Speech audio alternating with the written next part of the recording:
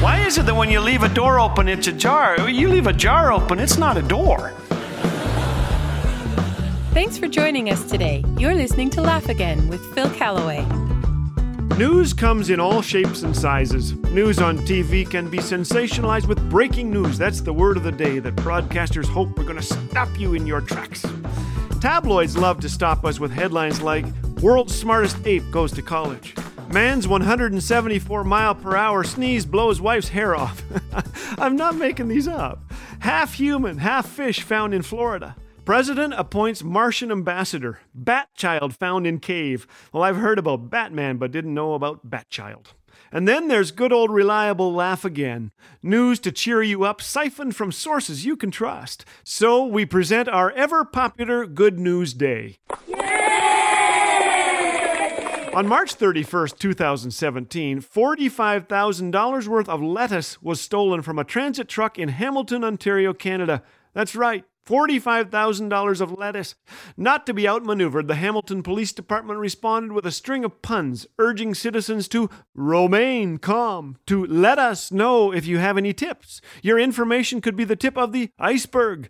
Well, I certainly hope the police discover who is at the head of the lettuce theft and toss the book at them. Okay, I'll stop. In other news, a Michigan teacher named Joe Dombrowski played a joke on his students by giving them a fake spelling test. The confused students groaned as their teacher rattled off sentences describing bizarre, made-up words which featured silent letters, hyphens, and an umlaut. He used words like blorski, as in, "I lost my blorski at a carnival." "Was-a-matter," as in, students said they were sick. I said, "What's the matter with you?" "Spinach," as in, "My favorite food is spinach and artichoke dip." And ch-ch-ch, as in, the horse was angry, so I said ch-ch-ch.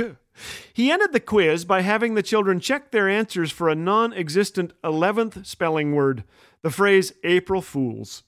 He shared the video online of the students grading the quizzes, and it became an internet sensation. In other news, the world's most overdue library book has been returned. Back in 1883, Rusholme Hutton checked The Siege of Troy and The Wanderings of Ulysses out of the Armley Library in Leeds, England. The book was finally returned by Mr. Hutton's grandson, Stephen, to the Leeds Library Service, 133 years overdue. The overdue charge owing?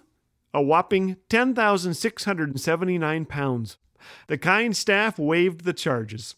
That's rather nice of them. Our last story is about a spectacular teenager named Rebecca Schofield from Riverview, New Brunswick. Rebecca has been battling brain cancer for 2 years.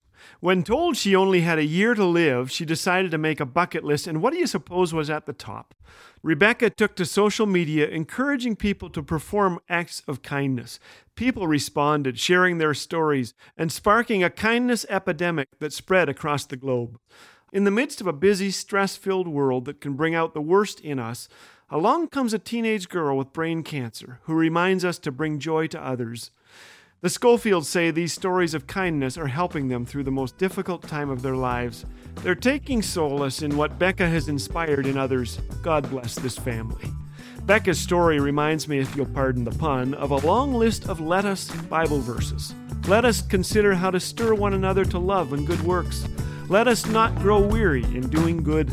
Let us run with perseverance the race marked out for us, fixing our eyes on Jesus, the author and finisher of our faith. I don't know about you, but I think I'm going to turn over a new leaf today. Becca told me to.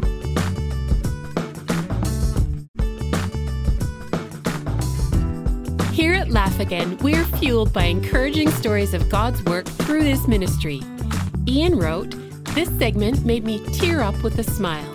Thank you, Brother Phil, for making me laugh, especially while I'm at work delivering mail."